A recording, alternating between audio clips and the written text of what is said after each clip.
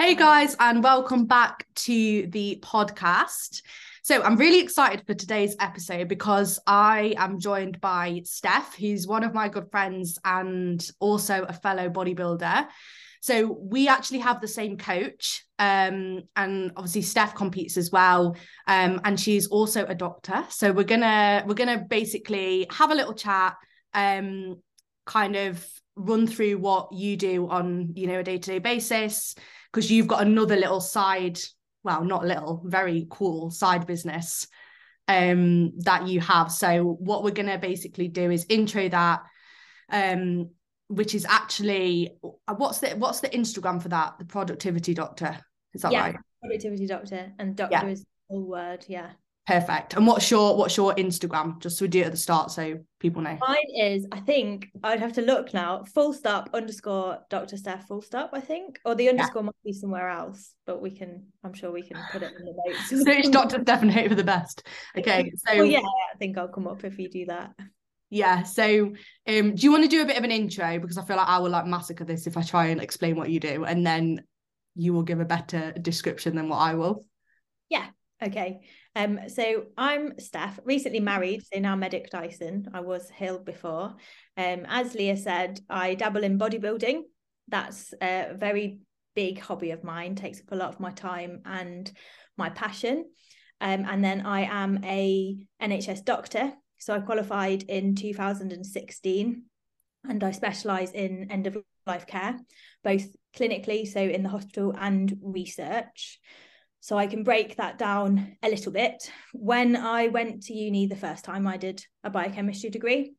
So most people don't know this. I don't know why you would know it, but I applied to get into medicine straight from high school, as most people do. And I didn't get in that time round. So I was offered a space on the biochemistry course at Nottingham Uni. So I did that basically because I didn't really know what else to do. Yeah. I really wanted to do psychology, but my parents didn't want me to do psychology for whatever reason at that time. I think things have changed since then, but they were very focused on sciences and medicine. I guess they knew that I'd worked really hard at that at school, and didn't want me to not pursue medicine if I fell in love with psychology, which I perhaps would have done. So I did my biochemistry degree, and then found out that you could do something called graduate entry medicine. So you go and do a medical degree having already done another degree. And it basically means you have to do the medical degree in 4 years instead of 5. So it's hell for 4 years, basically. But you come out the other end, and we're good doctors for it. It's a good course. And we're more sort of mature learners, I think. So we know how we learn. So you get a bit of a mix in both courses, I guess. But I'm really glad that I did graduate entry medicine. Qualified in 2016, and then have worked my way up the ranks since then, and am now in the specialty that I have always wanted to do. I split my time 75% clinical, so working on the ground as a doctor in the hospital, and the other 25%, which works out as a day a week, is academic time. So that's focused on research. I'm doing a master's at the moment, and hopefully going to apply for a PhD very soon. So lots going on at the moment. So yeah, that's basically me. A lot of studying. A lot of studying, and the gym saves me, basically. Yeah, so you basically have obviously a very intense work life. Yeah. And then you also manage to fit your bodybuilding and all your kind of other stuff in around it, and also introduce your other thing that you do as well. So I feel like this is really cool, and obviously you've helped me with this as well. We've had calls in the past, and so I think this is really cool. So do a little other intro. Yeah, sure. So I have, for want of a better word, I guess, a little side business called the Productivity Doctor. And this was born last year, basically from, I spend a lot of my time when I'm commuting, traveling, walking, listening to books, listening to podcasts, and a lot of them are around self-development, productivity. And I love that sort of stuff, and I wanted to be able to distill some of the messages that I was taking in from the books, from the podcasts, from life in general, and share them. And Instagram is a great platform for that. So I started making posts, essentially doing that, distilling the information to key points that I thought, you know what, everybody should know this. This is really useful for life, for everybody. And I wanted to get it out there. And the second fold to that is that if I can very easily listen to a podcast and a book and not pay any attention. We're all guilty of that. If I know that I'm sort of listening for content, if I'm then going to make that into content that people can take stuff away from, it makes me focus on it, and it makes me take away those key messages. So really it was quite a selfish endeavor, in that it made me listen to those more. It made me understand them, and it made me make them understandable to other people, and the best way to learn is to teach. I then thought maybe I could help people, actually, because I've come on quite a journey myself with productivity and being efficient with my time. I've had to and I've learned so much on the way, and I think that I've learned a lot of lessons that I can help other people pick apart where they may be going wrong and make them more efficient. And by productivity, I mean you're doing more, or you're doing what you need to do, but in less time, because there's so many people nowadays that are working every hour that is sent, aren't getting what they need done, and then they're not having any time for themselves. And that's so important. And you can actually, if you work more efficiently, you can get that work done, and even more done. You can enjoy it a lot more and have time for yourself. And that's sort of the whole premise of the Productivity Doctor, is that I want to give you time for you. Yes. Because that's what these methods have given me, essentially. Yeah, because I still see, like, on your, like, Instagram, for example, obviously you're working like a very, like, good job. You've got your kind of productivity doctor stuff that's going on, and then you've got your own bodybuilding, your training, your meal prep, like, you know, and you still, I see things where you're like sat and you're like watching TV and stuff. So it's not like you don't have that time off either. And I think, like, I have so many clients, for example, that are like, oh, I don't have time to do this. I'm really struggling to fit everything in. So I thought it'd be really cool to, like, delve into, like, how you manage your time. Yeah. And you fit everything in. And then maybe, like, what are your tips to kind of help other people as well, and how you've kind of been able to get everything that you want in. Because I think that's, like, really interesting. I'm, like, proper intrigued by this stuff as well. So when you started, like I love, like, planners and organizing. So when you showed me all of your stuff, I was like, oh, this is brilliant. Yeah, and it could just make such a difference. Even tiny little things, if you just bring them into the forefront of your mind, they can make such a difference. I think organization is key. That sort of goes without saying. And organization can look very different for lots of people. Some people are very happy to sit and plan out the next month or so. Some people like to take days as they come. And that doesn't mean that you can't be organized with that and use tools to do that. I also think that reflection on what is working and what isn't working for you is key, because I think so many people pick something up and try and use it. Yeah. An organization tool, and for whatever reason it doesn't work, and so they stop using it.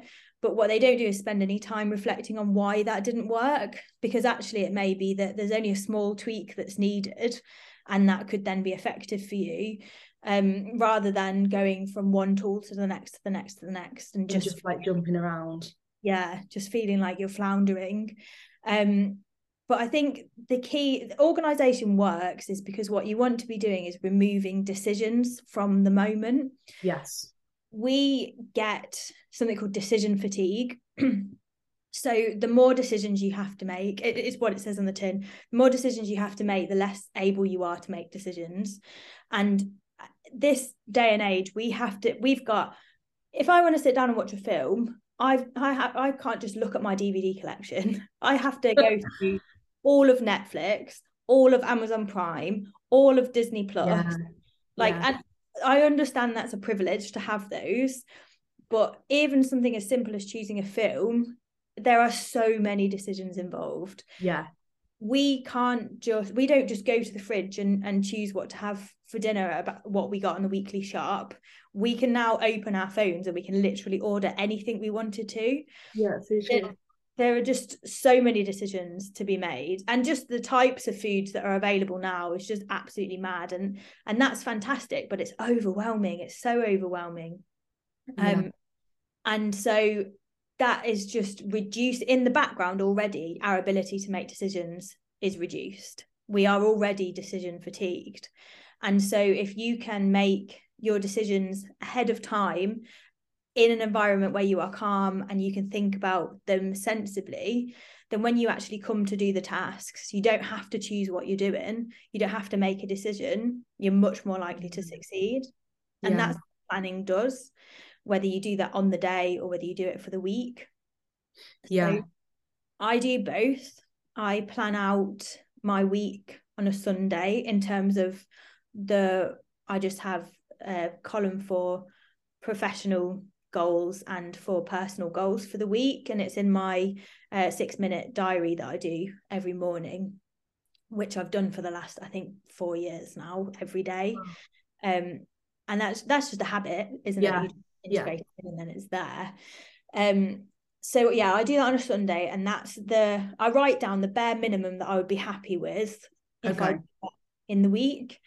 And then every day, if I'm going to work for the day, I don't tend to do a to-do list for the day because it's already prescribed for me what I'm going to do. But if I'm on my academic days or the weekends, and I do work a lot at the weekends, and so if you do, that's fine. I hate this culture where nobody can work on the weekends. Like, if you want to work on the weekends, that's absolutely fine, because chances are it frees up the time where you actually want it. Then I will have a separate to-do list for the day, and it is literally the things that I need to do that day. It's short. It's got nothing on there that are maybes. If I've got extra time, I don't do any of that. If I've got extra time, I'll do this. So it goes on the to-do list. If I've got extra time, I will consult another list. I've got quite a lot of lists to find them. Maybe you need to do a list breakdown. Okay, I could do a list breakdown. Oh, okay, I was joking, but yeah. Well, it's all my to-do list, and I did a reel on this actually on the Productivity Doctor last week. So it's very simple. I basically have my next actionable steps, which are the smallest next steps you need to take to get closer to your goal. Yeah. The example I like to use for this is if you are writing an essay.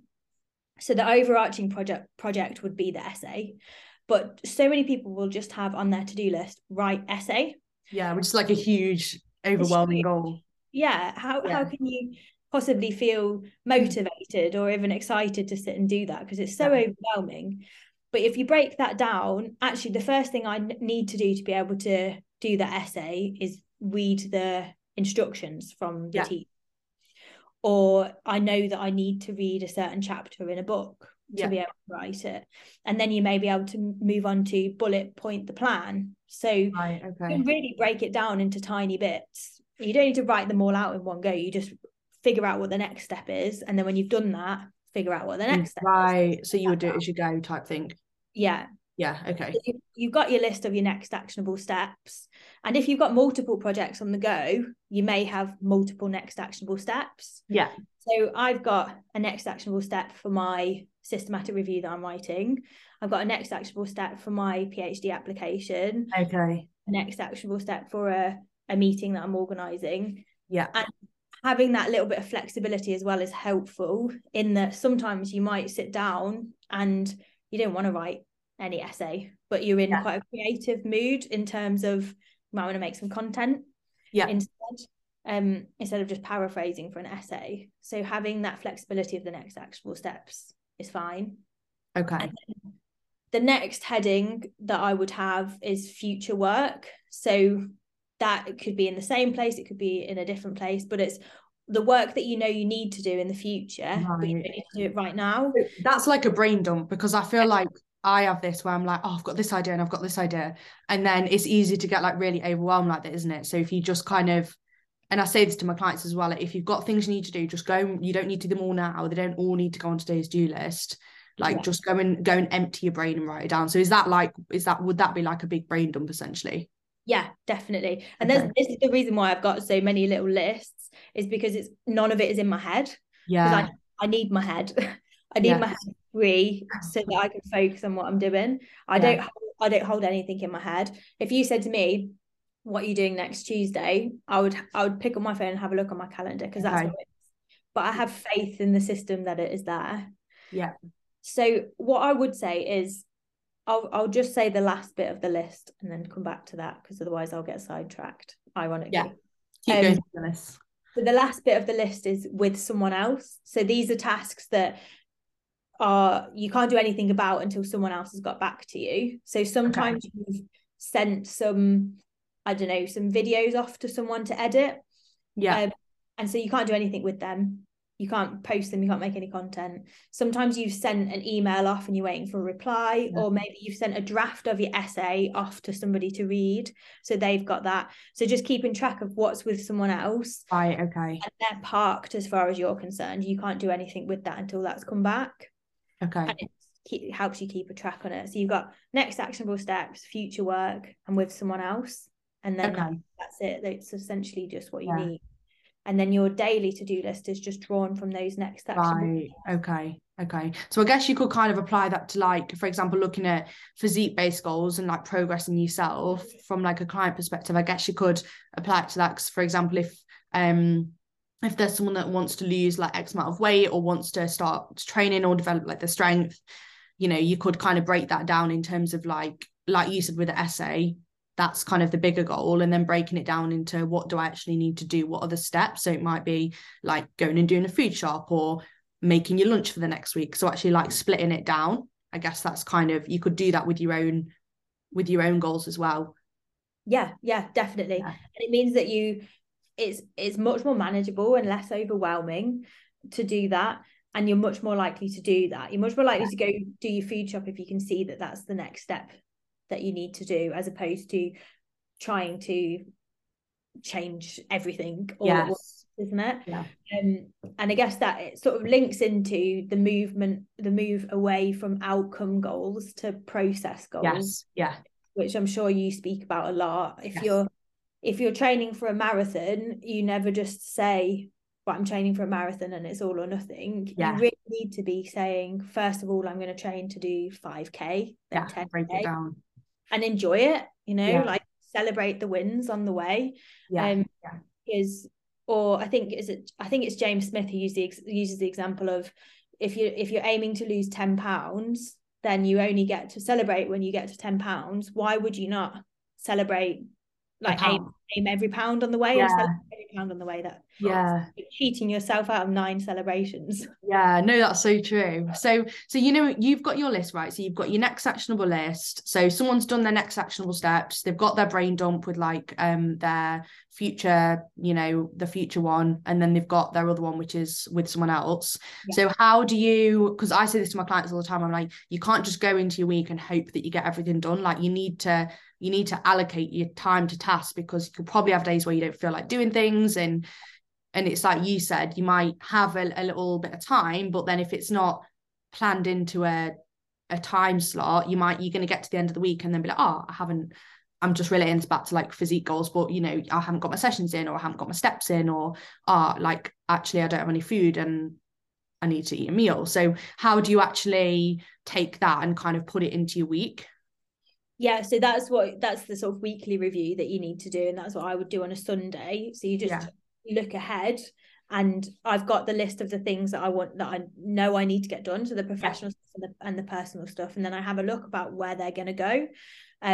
So if you've got gym sessions to fit in, then you need to be writing down, whether that's in a piece of paper or in your calendar, when you're going to do those sessions, and so that all you have to do is follow your own plan.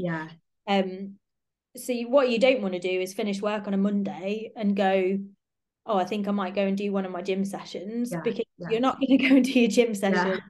If it's a choice, if it's a decision for you to make, with this decision fatigue, you're going to choose to go home and sit on the sofa, because that's you will always choose comfort. Yeah. Whereas if you've made that promise to yourself, you've already said, I'm going to go to the gym on Monday, Wednesday, Friday. Then when you get to the end of the day on a Monday, you're going to go, right, today is gym day. That is in my plan. You're much more likely that you may still not go. You may still have other barriers that mean that you end up going home and sitting on the sofa. That's different, but you are much more likely to do that. So planning ahead of time and putting that time in is definitely one of the things you can do to help you do that. Habits are all about making it more accessible and making the other option less accessible. So planning time ahead is one way to make things more accessible, because you've removed that decision. It's already planned. You've made that promise to yourself. And it also makes the alternative less attractive, because in order to not do it, you have to actively decide not to do it, as opposed to sticking to what your day looked like. So that's why planning ahead of time works so well. And it also helps you to see whether your plan is realistic. So if you said to one of your clients, I want you to try and do 3 to 4 sessions this week, and they go, okay, yeah, fine, I'm going to do 5.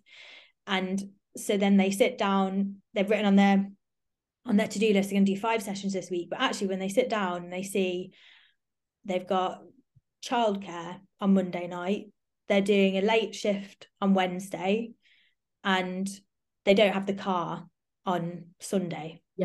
So actually, it's physically impossible. The logistics of it. It's just not going to work. So then they can plan in 4 or 3. And that's not them then getting to the end of the week and thinking, but I said I was going to do 5. 100%. You're doing what you plan to do, and you know when you're in that headspace to do the planning why that is, and that it's okay. So it works as a bit of a feedback loop. Sometimes I'll make my list, and then I'll have a look at my week, and then I'll think that's not going to happen. That's not really. I need to take something off this to-do list. Otherwise, I know I'm going to get to the end of the week and I'm not going to have done it. And it's going to make me feel rubbish. Because you want it to be realistic, don't you?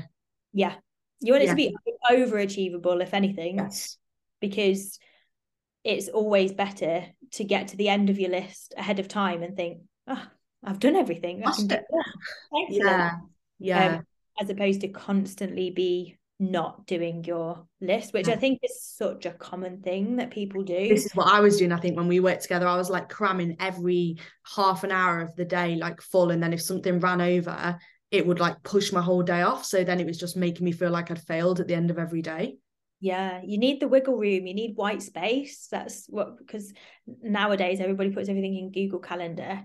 You need that white space in between your appointments, because life doesn't go to plan. Something will run over, and you don't want to panic.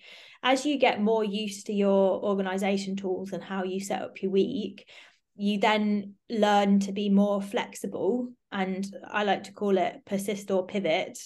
So you learn to be able to, even halfway through your day, if it's gone terribly wrong compared to what you planned, you learn to be able to take a step back and say, okay, what's the best thing to do here? Persist, push through what I planned to do and work later than I thought I was going to, or sacrifice something else? Or do I need to pivot completely, take some things away, maybe even swap the afternoon for another afternoon in the week, so that you still get to the end of the day satisfied? Because the alternative is you just carry on floundering through the end of the day, and then you don't get any of your day. Like if the morning's not gone to plan, fine, you can't get that back now, unfortunately, but you can change the rest of the day. But that comes with time. That's not something easy to do. And I also don't profess to be perfect. There are lots of days where I just cannot do what I have set out to do. I just can't. I think that's really interesting as well, because I have that sometimes where I like some days I'm like, oh brilliant, like I've got to the end of my to-do list, like I've been super, like I had one of these days yesterday where I was like just so productive, and I got to the end of the day and I was like, I've got so much done, like if I could be like this every day, like I would make so much more progress. And then some days I'll sit down and it will get to lunch and I've been like, I've barely done anything, like my brain is just not functioning the same. So Yeah, People have those days, don't they, as well? Yeah, they do. And everybody does, despite what social media may tell you. Everybody does. Everybody has those days. And it may be something as simple as you got a little bit less sleep, or you had a big leg session the day before.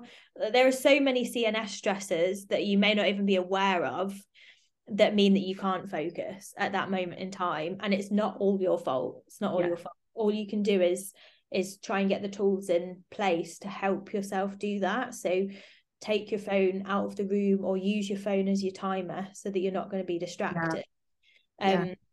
Time blocking. So we've talked about time blocking before for the day, so you know the tasks that you're doing and you can focus on that. Being realistic with those time blocks, so not setting yourself an hour and a half of deep work, because nobody can do that. It's sort of humanly impossible. So you might need shorter work blocks. There are things that we can do.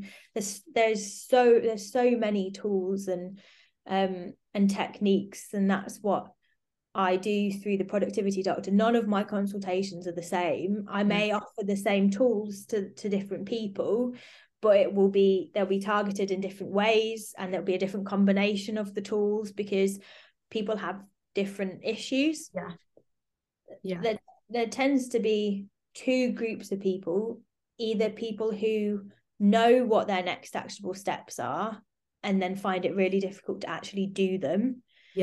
And then there's another group of people who are quite good at doing things once they can identify what they need to do, but are perhaps floundering around being able to identify what that next actionable step is. Right. So they can action it, but they just don't know what they need to action as such. Okay.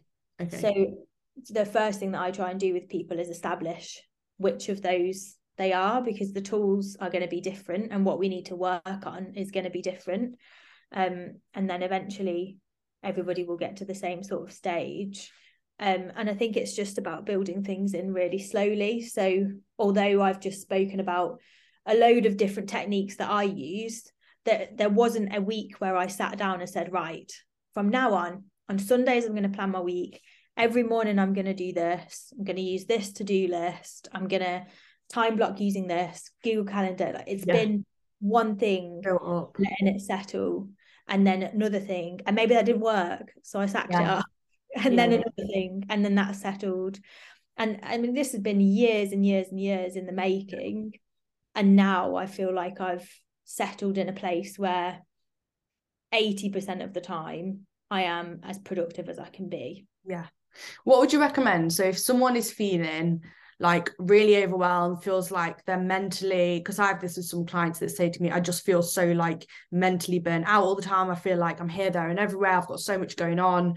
What would be the first thing that you would recommend to them in order to maybe help them just like be a bit more efficient with what they're doing and just feel a bit more like settled in themselves? So the brain dump is the first thing, and I think you would probably agree with me with that. Get everything that's in your head on paper. And the beauty about a brain dump is it doesn't have to be organized in any way, shape or form. It's not supposed to be. It can be typed on a laptop, on a computer. It can be typed on a phone. It can be drawn on a piece of paper. Whatever medium you want to use to do your brain dump, just get all of those things that you're thinking about out of your head and onto paper. It may look like a huge giant list once you've got it down, but it's out of your head. And that is the first step to then having a clearer mind and being able to actually look at what this brain dump looks like and figure out where you need to go. So I think that can be really, really helpful for people. The other thing that maybe sounds unrelated, but it's not, I think spending some time properly defining your own values, because the amount of times we come to a decision that would be much easier to make if we knew what our values were. Right. If you knew what was like important to you as such. Yeah. Because you need to be able to, if someone comes to you and asks you to do a task, you need to be able to weigh that up against your own values. And you want it to work for them and not against them. So they're two different things. There's lots of things that may work for you, but they may also work against another one of your values. and it's being mindful of what that is. Otherwise you're just not going to be satisfied and happy. You need to be doing things for you. And often if people feel overwhelmed, it's because they're saying yes to lots of things that aren't for them. And I think that's really interesting, because if you look at it like from, for example, a client perspective, someone that's trying to prioritize their own maybe fitness goals and health goals, wants to, you know, feel better, maybe lose weight, build muscle, whatever they want to do, like improve their sleep, but then they're saying yes to like going out for food loads, like going out for drinks with the friends at weekends, and then they're getting to do like a check-in and be like, oh, I'm really frustrated because like I haven't lost weight and I've eaten out loads this week, and then you just feel like you're going around in a circle. Whereas if they'd actually taken a step back and thought, actually, like, okay, so I either go out with my friends tonight or I go and get my gym session in that I'd promised myself that I was going to get in. So it's not saying like never go out with your friends and always go to the gym, but it's just weighing up like ultimately what is going to be better for you long term and what's in line with what you really want. I always say this to my clients, it's like, what is actually going to make you happy? Because I think it's really easy when you're in the moment to think, oh, brilliant, that sounds amazing, I'll like do that, without actually thinking about, is that actually going to contribute to what you want to do long term? Yeah, definitely. It's the immediate gratification, isn't it? Because it's like when we're on prep, like if we went out for food, like I would love to sit and like have a nice meal and a dessert, like, and that's hard, isn't it, sitting and going out when you're on prep and being like, no, sorry, I'll just go and eat my chicken salad or whatever. But then it's like, God, I hate chicken salad, it's on my plan now, oh, it's never gonna go. But it's like thinking, wow, I want to get on stage and I want to reach my goal. And I know that's quite an extreme example, but it's the same with like someone that's trying to lose weight. If they're missing sessions and, you know, not hitting their nutrition targets because they're always saying yes to everything else, there's going to be a trade-off. So it's like weighing up what's most important to you. Yeah, definitely. And it comes down to the values, because the reason why somebody wants to lose weight, that's the first thing that they need to examine, isn't it? And I'm sure that's the first thing that you go into with clients. Why do you want to do that? What's your reason? Yeah, and actually the value that comes down to, maybe you want to be healthy. You want to be healthy for your kids, for your husband, for your wife. You want to be healthy for you.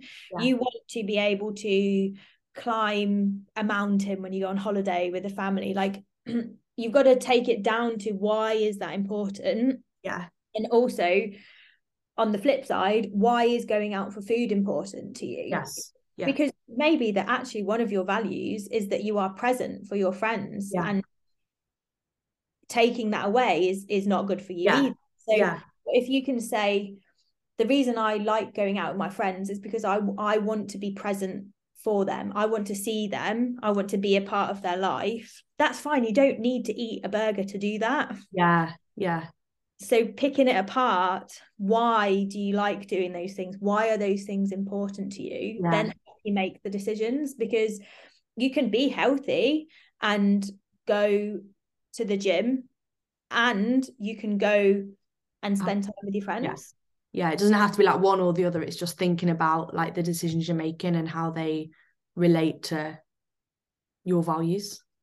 Because actually saying no to your friends and going to the gym instead is, if being present for your friends is one of your values, that's directly going against your values, and that's not going to make you feel great. You're going to resent that gym session and you're not going to want to go, and that's going to not be good for your long-term adherence. So actually recognizing that and saying, do you know what, now is not the time for me to go to the gym. Now is the time for me to go out with my friends, but it's not the time for me to go and eat a 3-course meal. I don't need to do that to spend the time with my friends. So that's amazing. That's how the values can help. So it's sort of like identifying that and then making sure you're aligned with, the actions are aligned with your values.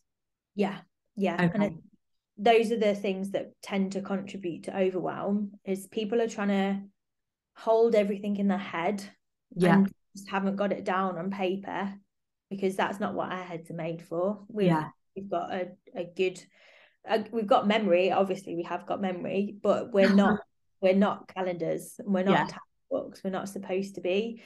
Back in the day, we didn't ever have multiple appointments or places to be. We got up when the sun got up. We went out and hunted when the food was there. we went to bed when the sun went down. Like, we didn't need to plan, right, next Thursday the bison are coming, so we have to be by the rock at 2 p.m. There's just none of that. Yeah.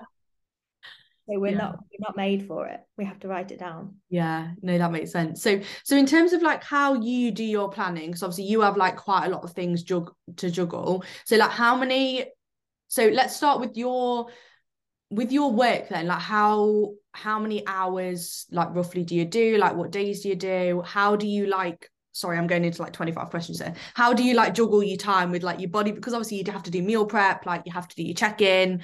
You obviously, like when you're dieting, you've got cardio and steps to do. Because like there's a lot going on. So and obviously like you're married, you've got a relationship, you've got a house. Like how do you like juggle everything and feel like not overwhelmed with what you're doing? So a lot of it's routine that's just set in place. And I think when you're starting certainly if you're going to start a prep, you need your ducks in a line, don't you? You can't start a prep when your life is up in the air. So having that basis is always helpful. My academic days are always a Monday, and that it has to be like that, because if it was a different day a week, then the hospital would get confused when I was supposed to be there, and it would all just be up in the air. So I know every week I'm doing the same. Thankfully, I've moved away from shift work now, because that was another added level of complicated. Yeah. I have one night on call a week. So I've moved away from shift work. I have one night on call a week where the hospice will call me if they need me. And I have to go in if they need me, but it's touch wood, they don't need me to go in that often. And then I work one weekend in 5 at the moment, and that's because I've chosen a specialty that is like that. And I've been through the whole doing nights, doing days, doing all the on-calls. So that's tough, but it is doable, because you just tend to have a different routine for each shift pattern. So if I work with shift workers for the productivity doctor type thing, then that's what we talk about. But now I have a fairly set routine. So Mondays are my academic day. Tuesday I work clinically. Wednesday I have teaching in the morning and then work clinically in the afternoon. Thursday and Friday I work clinically. And then weekends on my own, except for 1 in 5 when I go and work in the hospice. So I know my schedule, and that makes it a lot easier. I have set training days. So I rest, it's easier to say, I rest every Thursday and Sunday, although I go and do cardio on a Sunday. So that's in as well. Sometimes set your training days in stone, like these are my training days and these are my days off. Yeah. And there's a bit of flexibility there if I need it. So for example, if I'm on call on a Friday evening, then I'll do my training session on the Thursday, which isn't ideal. You can't do everything ideally if you're going to balance lots of things, and accepting that is really important as well. I know delaying a rest day is not optimal for my progress, but that's it. Neither is missing a gym session, because I can't go because I'm called into the hospice, and at the end of the day that's my job, so that comes first. So that's set in. I follow a meal plan, so I know what I'm eating every day, so I don't have to think about the food. And I'm in a routine with that. So I'll batch cook my turkey mince, I batch cook my bolognese and pasta meals, and then they're just in the freezer for me to take out. Do you do that on set days, or sorry, just interrupt, or do you just do it as and when? As and when it runs out. So I know that I could do it on a Monday, and I can do it most weekends. So I will sort of think ahead. So say if my bolognese meal ran out on the Sunday rest day and I didn't need it till the Thursday rest day, but I would then make it on the Monday, because I know that I'm not going to have time on the Tuesday, Wednesday, Thursday. So it's just sort of, I used to more of my meals used to need more prepping, and so I used to do it like every 2 weeks religiously. So that is another option, but I just don't need to do that at the moment. My plan is really easy to make, and none of it takes that long, so I just do it when it runs out and when I've got the earliest opportunity, really. So that's how I do that. And then all the rest of it is like salad, or I just get ready cooked green beans that are frozen and just toast them. Microwave rice. Yeah, so it's all easily accessible, like ready to go food as such.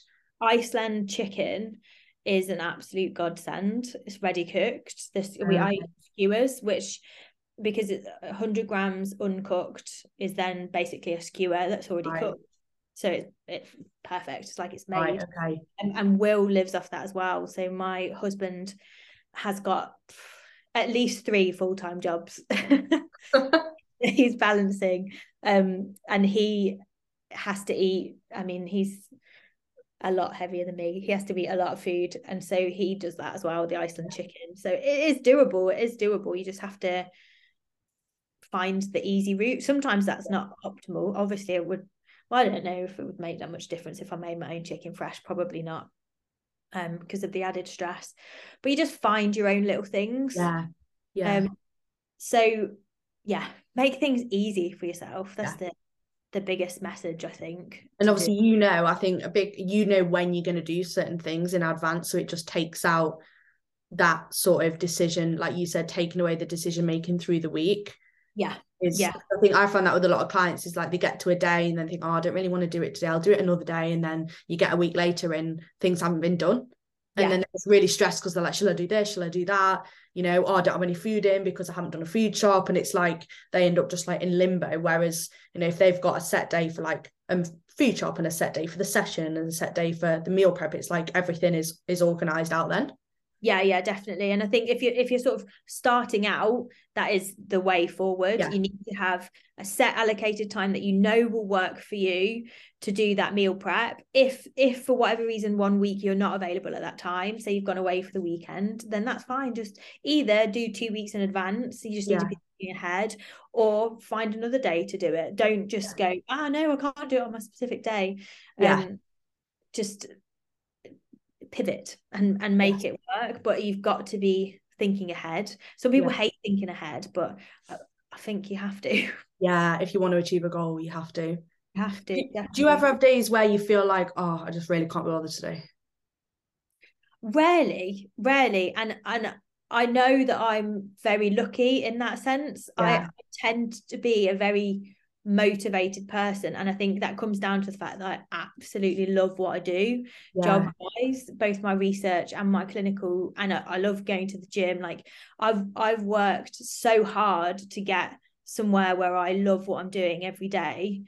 There were days back when I was doing jobs that I didn't want to do. I felt like that. So I don't think I not often do I feel like that. Sometimes hormonally I really struggle. I have to recognize that and push through it. I tend to get the opposite, in that I get a bit overwhelmed doing too much. I get a bit scatty. I can get a bit scatty. My motivation tends to be a hindrance in some of those settings, in that I'll have my list of what I need to do for the day, but then I'll just start doing something else. Right, and you get like sidetracked. That wasn't on the list. But it's because I love doing that. I enjoy it as well, and especially if I enjoy that more than what is my next task on the list. I do struggle with that. And the only way to get past that is to just do it. It's as simple as that. Like if you're sat and you've got a task to do and you don't want to do it, start doing it, because that is the only way. There's no magic anything. Just start doing it.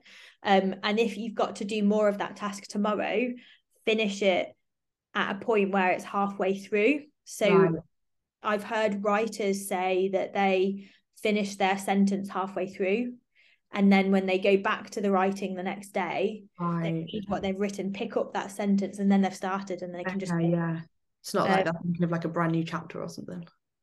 Because that's another barrier. That's like clean breaks, although they feel good closure wise on the day, are really difficult to then come back to. So you're better off leaving it a little bit messy, so you can come back in. Okay. So in terms of like, if you just go back to like your planning, so with your like diary and stuff, what do you use specifically to like organize your time and do your list? Because I feel like I use like a notebook, and I literally have like a million notebooks in my desk because I like writing stuff down. Yeah. So how do you do that? So I have my journal in the morning is the 6-minute diary by Be Your Best Self, which is BEUR best self. Okay. And you can just find it on Amazon. And you do that every day? Every single day. Yeah. Okay. There's a bit for the morning and there's a bit for the night time. I just do it all in the morning. So I do the nighttime bit for the day before. Right. And the day bit for the day ahead. Okay, yeah. Because I don't like doing any journaling or reading or anything in the evening. I just chill and watch TV. Yeah. That's what I like to do. So I do that in the morning. And then I use Google Calendar for any of my appointments. Yeah. If not in my Google Calendar, I'm not doing it. It's as simple as that. So when you do build in an organizational tool, you need to prove to yourself that it is an effective tool for you and that it works. And then eventually you will get to that point that everything goes in there, it's out of your head, but you are so dependent on it. But I use Google Calendar as well, and I'm the same with that. But it's okay because I know for a fact that everything I need to have in there is in there. Yeah. There is no way that I will not put an appointment in my Google Calendar. I trust myself and I trust the process such that is a fact. Yeah. And that's why I don't have to remember dates in my head, because I just trust it on there. Because it's just in there. Yeah. And that's an important part of the process. Yeah. So all my timetabling things. So I've got all my gym sessions are on there. I've got my check-in pictures, send check-in pictures. So literally all the minor details are like in there, like take your check-in pictures and everything. Yeah, because that's a weekly occurrence. Right. So then I can't get it. Yeah. What I don't do is if I've got a blank day, like say my academic day, what I don't tend to do is go and put in every second from my to-do list, as long as I've got a general idea. But what I will do is put in things that I need to do. So I put in this today and then work back and put in when I needed to go to the gym. Okay. Yeah. I needed to be at the gym for a specific time to be able to get back to do this. So I needed to know that. Whereas everything else, I know that I'll get it done. It just needs to be fitted in. And I think I can do that because I've been through the other processes of blocking out every bit of my time. Yeah. And I trust my process now that I know how long I take with things. Yeah. And I know that I'm motivated, and if it's on my to-do list, I'll do it. But if you're sort of starting out, then it may be helpful to put in the smaller things, or at least write it down on a separate piece of paper. Yeah, that's the way I do it. I put my like things that have to be done at a certain time. So like this today, if I'm like meeting someone to train, or I'm meeting a friend for coffee, or I've got like my check-in has to be done by a certain time, that'll go in my Google Calendar. And then anything like tasks I just do on like a notebook for the day, like as in like work stuff. Yeah, I do the same, but in Google Keep on my phone. Okay. So that I don't have loads of pieces of paper. That in fact, the 6-minute diary is a written journal. But then other than that, the only piece of paper I have is my academic notebook. And I didn't even have that for a really long time until my supervisor said, you have to. You must have a notebook. How do you do your you said about your kind of future tasks and your your brain dump. Where do you do all that then? So it's on my laptop home screen. Yeah.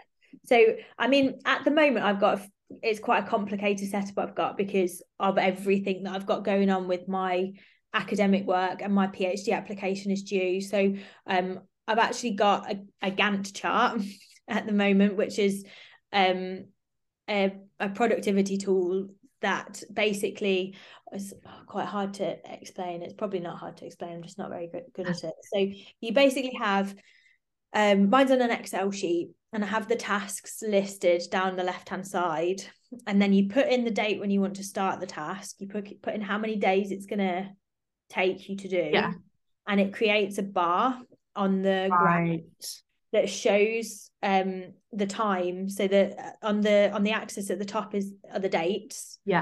So it shows the block of time that task is going to take. Right, okay. And then you do that for all of your tasks. And it gives me an overall vision of what time all of the tasks are going to take and how they interact with each other.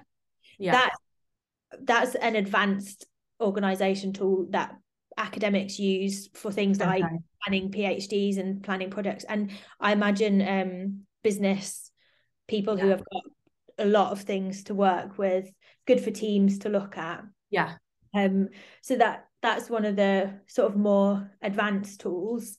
And I have only very recently started using that, and that's just because I need to have, basically my PhD application is in July, but my systematic review is due for sending off for publication in March.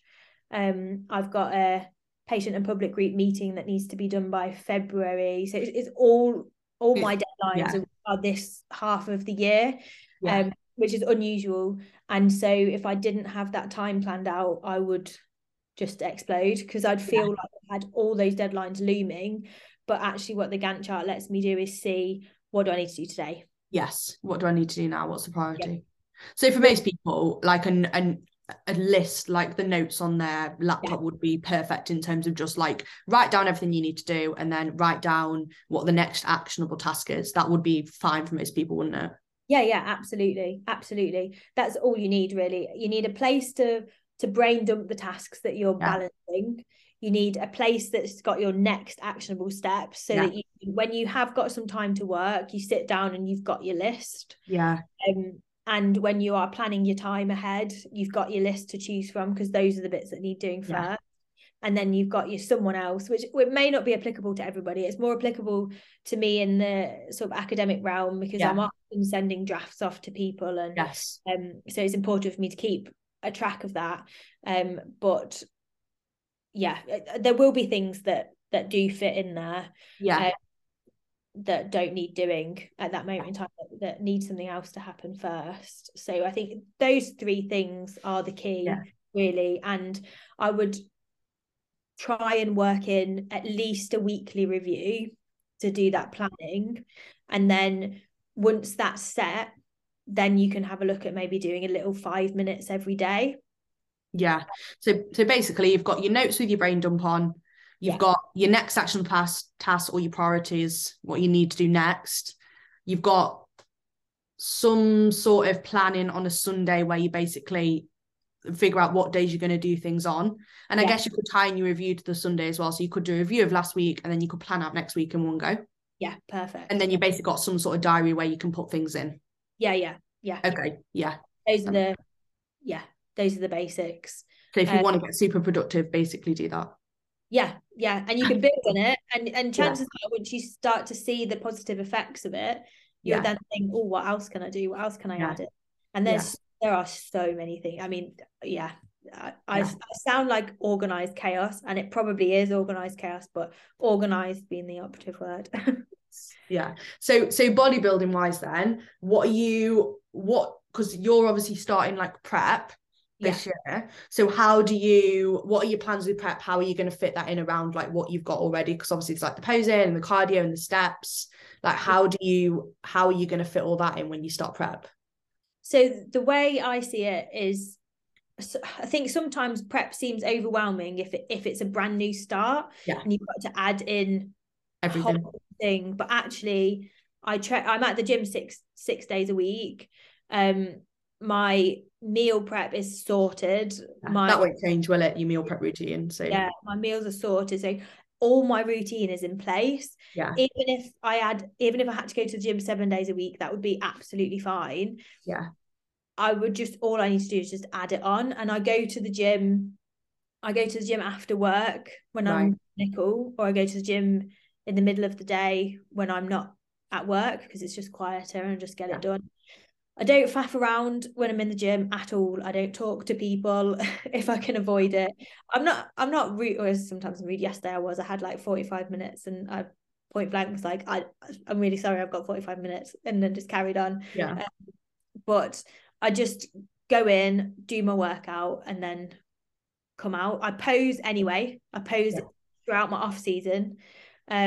So that won't change. I know I need to go for I need some posing lessons. Lord knows I need some posing lessons. But then it will just be practicing that instead of just practicing the same thing. So when you do your cardio, do you just add that onto your evening weight session? Yeah. And you don't go twice a day, you just kind of block it all together? Yeah. We have got a home gym, which makes life so easy. I don't use it at the moment because I really like just walking down to my gym because I get some steps in as well. But we've got a little bike in there. Right. And so if I wanted to do some morning cardio, I'm trying to think back to the last prep now. It's ages ago. I was doing some morning cardio on the bike, so I could add that in. I get up at 6 as it is, but I get up at 6 to leave the house at 7:20. That's because I like to just chill. I like to do my journal. I have a SAD lamp. Like, my morning routine is important to me, but I know that it's a luxury, and so I can make that shorter if I need to. And I already do a little bit of cardio, which Dan is going to take off me, which is fine. He needs to now. He's like, it's long enough. I would love to bunch all mine together, because I do when I'm on prep, I do my cardio in the morning, because my cardio got up to like an hour last time, so it was just, I was like, I cannot face doing this after a session. But I just find, because I train in the middle of the day, and then I end up doing cardio after my session, and then I'm like so sweaty, and I'm like, I need to go back to work, but I'm like really sweaty, and then I have to have a shower and like wash my hair. I know that's such a first world problem, but you know what I mean, from an organization perspective. It is an art fitting it in, isn't it? And to be honest, I haven't done a prep with Dan, so I don't know what that's going to be like. I don't know what the demands are going to be like, but I've always just taken it as, I'll just take it as it comes and fit it in. And it's always gradual, isn't it? Like, you start on a certain number of minutes on the cardio, and then you build it up, and you build up your steps, and so you don't notice it as much. It's not as if somebody just suddenly goes, right, you need to do an hour of stairs every day. Just find an extra hour. I also do a lot of life admin when I'm on the stairs, which is something that you can do a lot easier than if you're running. I don't know why anybody would run, but on the stairs, I think it helps distract you as well, doesn't it? I read my Kindle when I'm on the Stairmaster. I get into a good book, and then I'm like this on my Kindle. I think it's a really valuable bit of time. And I always use it to do stuff. So I think that's what I would do in prep as well. There's plenty of stuff that I sit at my desk to do that I could be doing whilst walking. So you have to just fit those tasks in, isn't it? Recognize and do while you do that. So you're not, for example, I sat here today, and I got my on-call rota up until July. So I sat at my desk and put them all in, and then thought, why have I done that? I've got 20 minutes on the stairs today. I could have done it then. But I had an email to send on the stairs anyway. So, but it's taking it as it comes, getting a solid routine, so that I think that's a big one, isn't it? The routine, getting that solidified. And then you're just adding to that routine. You're not heaving everything. I think if I was someone who didn't do my gym sessions on set days, or even reliably, didn't just sort of figured out my food prep as I went along, I think then introducing a prep into that environment whilst trying to balance everything else is going to lead to disaster. But because I've got all the other ducks in a line, then it's okay. So that it won't be easy, and maybe it's not the best thing to be doing a prep whilst balancing everything else, but it keeps me sane, and it's what I enjoy doing. And I will always go to the gym alongside medicine. They've saved me from each other. So no, it makes sense. Okay. I think the more you do, the more efficient you get. I think you kind of get used to it. Everyone who's ever done a prep will appreciate that. You are the most efficient while you're on prep. Because I actually find like I'm more productive with work when I'm on prep, which is weird, because I'm like, my brain is a bit foggy and I can't think properly, but I like seem to be more like efficient. Yeah, absolutely. And I think it's because you have to be, isn't it? Time management. It's because you've had to plan ahead of time to get everything in. Because you're working towards your value. something that's really important to you. So you're kind of, without realizing, exercising all of the things that we've talked about. Yeah, true. Yeah, amazing. So just in terms of, like, to finish off, because obviously you've kind of read a lot of books around like self-development and stuff like that. If there was going to be like something that you would recommend to someone that wants to like start implementing some of these things and wants to like do a bit of reading about it, what books would be like your go-to for like recommended like reading, or podcasts even? Okay, so podcasts I listen to Diary of a CEO. Yeah, I love that one. I think it's so great, and it has so many different people on there, and you can learn a lot from them. Jay Shetty, yes, has some, On Purpose is his podcast, isn't it? He has some really great people on there speaking about how they manage productivity, and he talks about productivity and time management and self-care and sort of the balance of everything as well. Adam Grant has got a podcast that I listen to. I'm just pulling it up now. I haven't heard of that one. Rethinking by Adam Grant. So that's a really good podcast. Okay. People come on and talk. And then I listen to the Daily Stoic. I really like Stoicism. I want to get that book. Yeah. So there's a podcast as well where I didn't know that. He reads the entry every day, basically. There's a load of adverts on there, which is quite annoying, but it's good. And he also does some, I think once a week, does a long podcast, which I don't always listen to. Yeah. But that is really good as well. I'm trying to think if there's any others. I think those are the main ones. And the Huberman podcast, which I'm just head over heels for at the moment. I haven't heard of that either.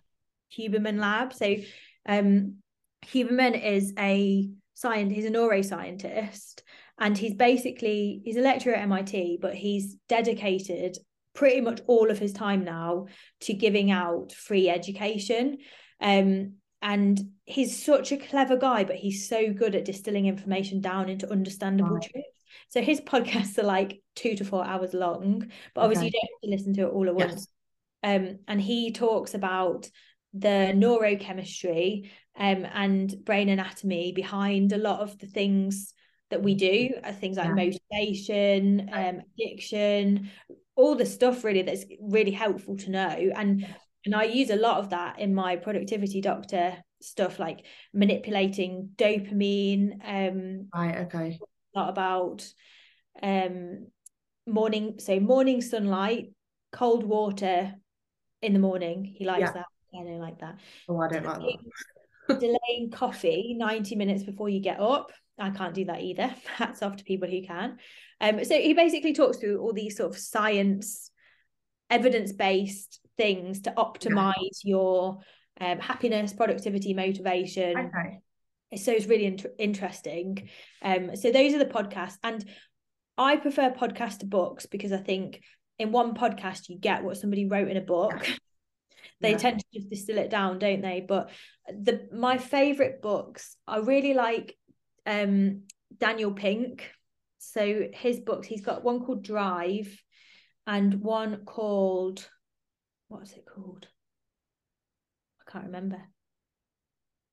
But we've got the name of the author, so that's good. Yeah. So he's got 2 really good ones. And basically Drive talks about what makes humans do what they want to do. And it's kind of from a business point of view, but I found a lot of the points applicable. And then the other one, When, is called When. Oh, okay. And it's about the science of when you should do things. So he's the one who talks about, are you a lark or an owl?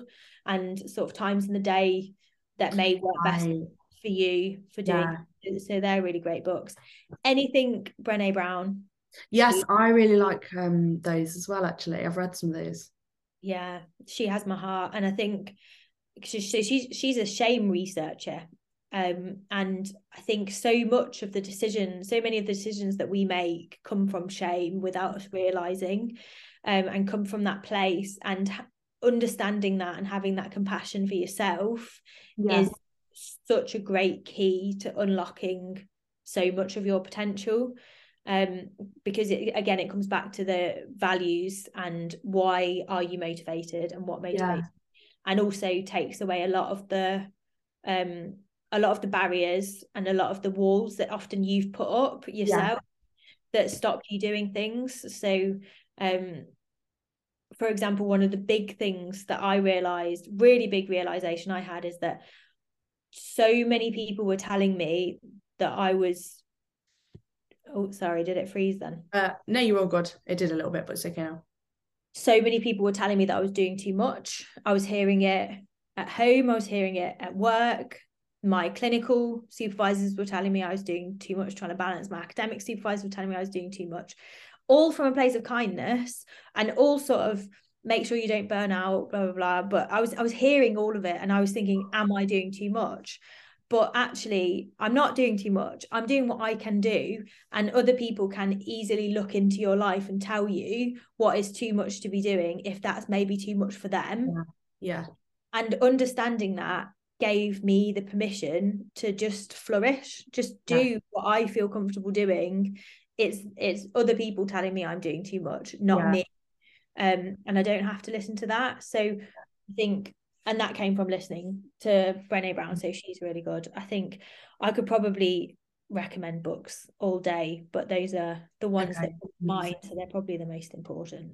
No, that's brilliant. Okay, fab. And also one more question. With your prep, when do you start your prep as well? What are the plans for prep?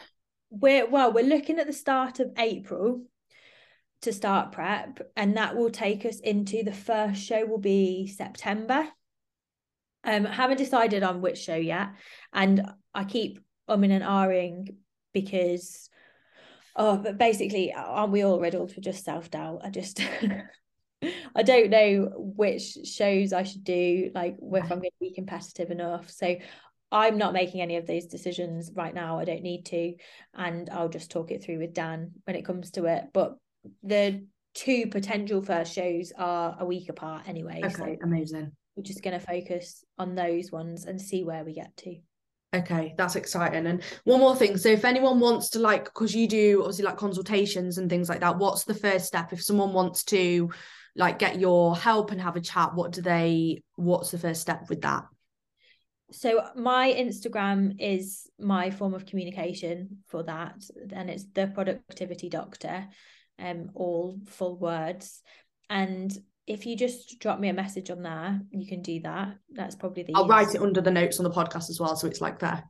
Thank you. I've got a highlight on there that's got what my consultations look like, and also my availability. So I have very limited availability because it's squeezed in with everything else. I do as many sessions as I can to help as many people as I can, but ultimately my clinical and academic work have to come first. So I look ahead. I've got 2 January sessions left, and then maybe about 10 sessions in February, that I've put out there, and that's just so that I myself don't become overwhelmed, and so that I can give everybody the time and attention that they need. So you can have a look on that availability and see if there's a time that would suit you, and then you can just drop me a message and say, can I book into it? If you just want to know more, then just drop me a message and I'm happy to answer any questions. No obligation, we can just have a chat if you want to, that's fine. Amazing. Okay, fab. I feel like I've learned loads from that. I mean, I know we've like done bits together, but I feel like it's refreshed my memory as well. No, that was really fab. So I'll put all the details with like the Instagram stuff, and I'll also I might just pop the podcast and the books underneath as well. So if you can pop me those over, I can literally write them down, and that will make it easier for everyone as well. But yeah, thank you. That's been amazing. I feel like that's been a really good chat. Oh, lovely. No, thank you for having me on. I hope it wasn't too all over the place.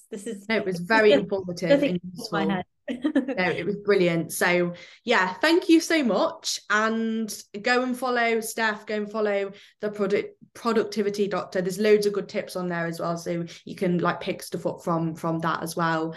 And yeah, thank you. Lovely. Thank you.